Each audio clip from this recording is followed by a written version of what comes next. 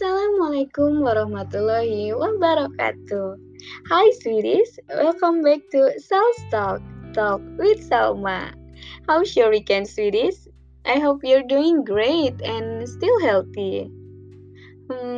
Have you seen the news on TV or maybe social media? All the news now contains the Omnibus Bill, which has caused controversy in Indonesia, which has led to many demonstrations in several areas of this country. But what is Omnibus Bill?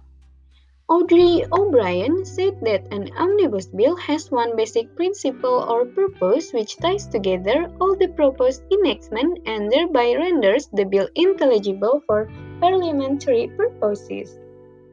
An omnibus bill seeks to amend, repeal, or enact several acts and is characterized by the fact that it is made up of a number of related but separate initiatives. The Indonesian government has just released a draft law which contains work creation issues. It is unfortunate that most headline stories about the newly passed omnibus law on job creation have singled out the most controversial of the thousands of provisions in its 905 pages, only to contribute to the public hostility toward what should be lauded as the most comprehensive Big Bang economic reform ever launched. More than 90% of the law is actually designed to stimulate domestic and foreign investment by removing bureaucratic inefficiencies and excessive licensing requirements, as well as opaque, overlapping, and contradictory regulations that have long hindered competitiveness.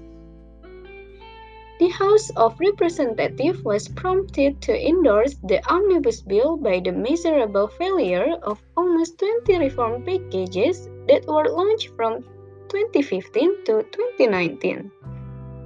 Those reforms were largely ineffective because their implementation was undermined by the regulatory overlap and conflict deriving from about 80 laws as well as thousands of presidential regulation and ministerial decrees. It would have taken more than a decade to revise the numerous laws and regulations through the process of conventional lawmaking and raucous deliberation with attendant politics. The economy, already mired in a recession, badly needs huge investment right now to boost growth and create jobs and thereby reduce poverty and income inequality.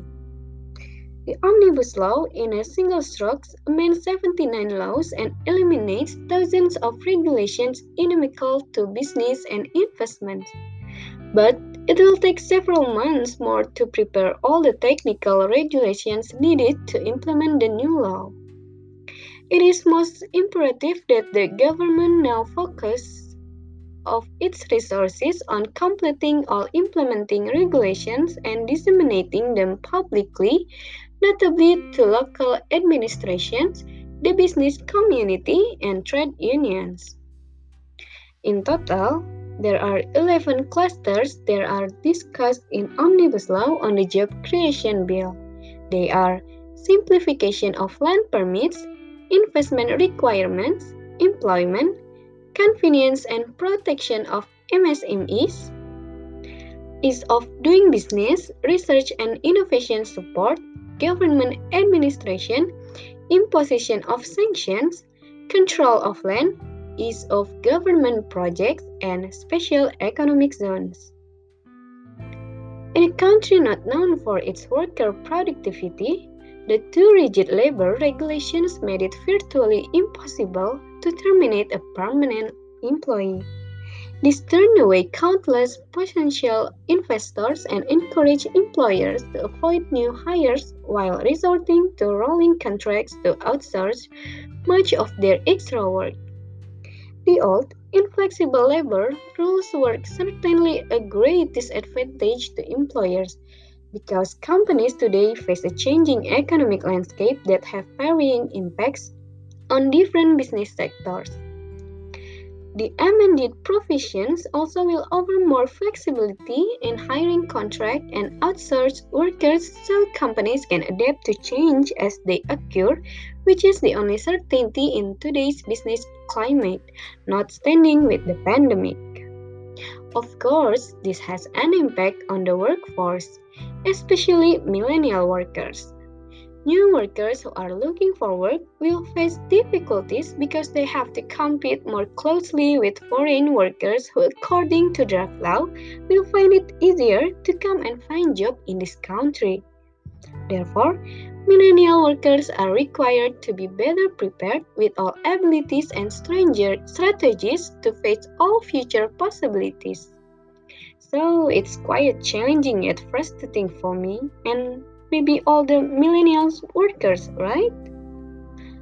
Let's prepare ourselves to face all the challenges for our generation.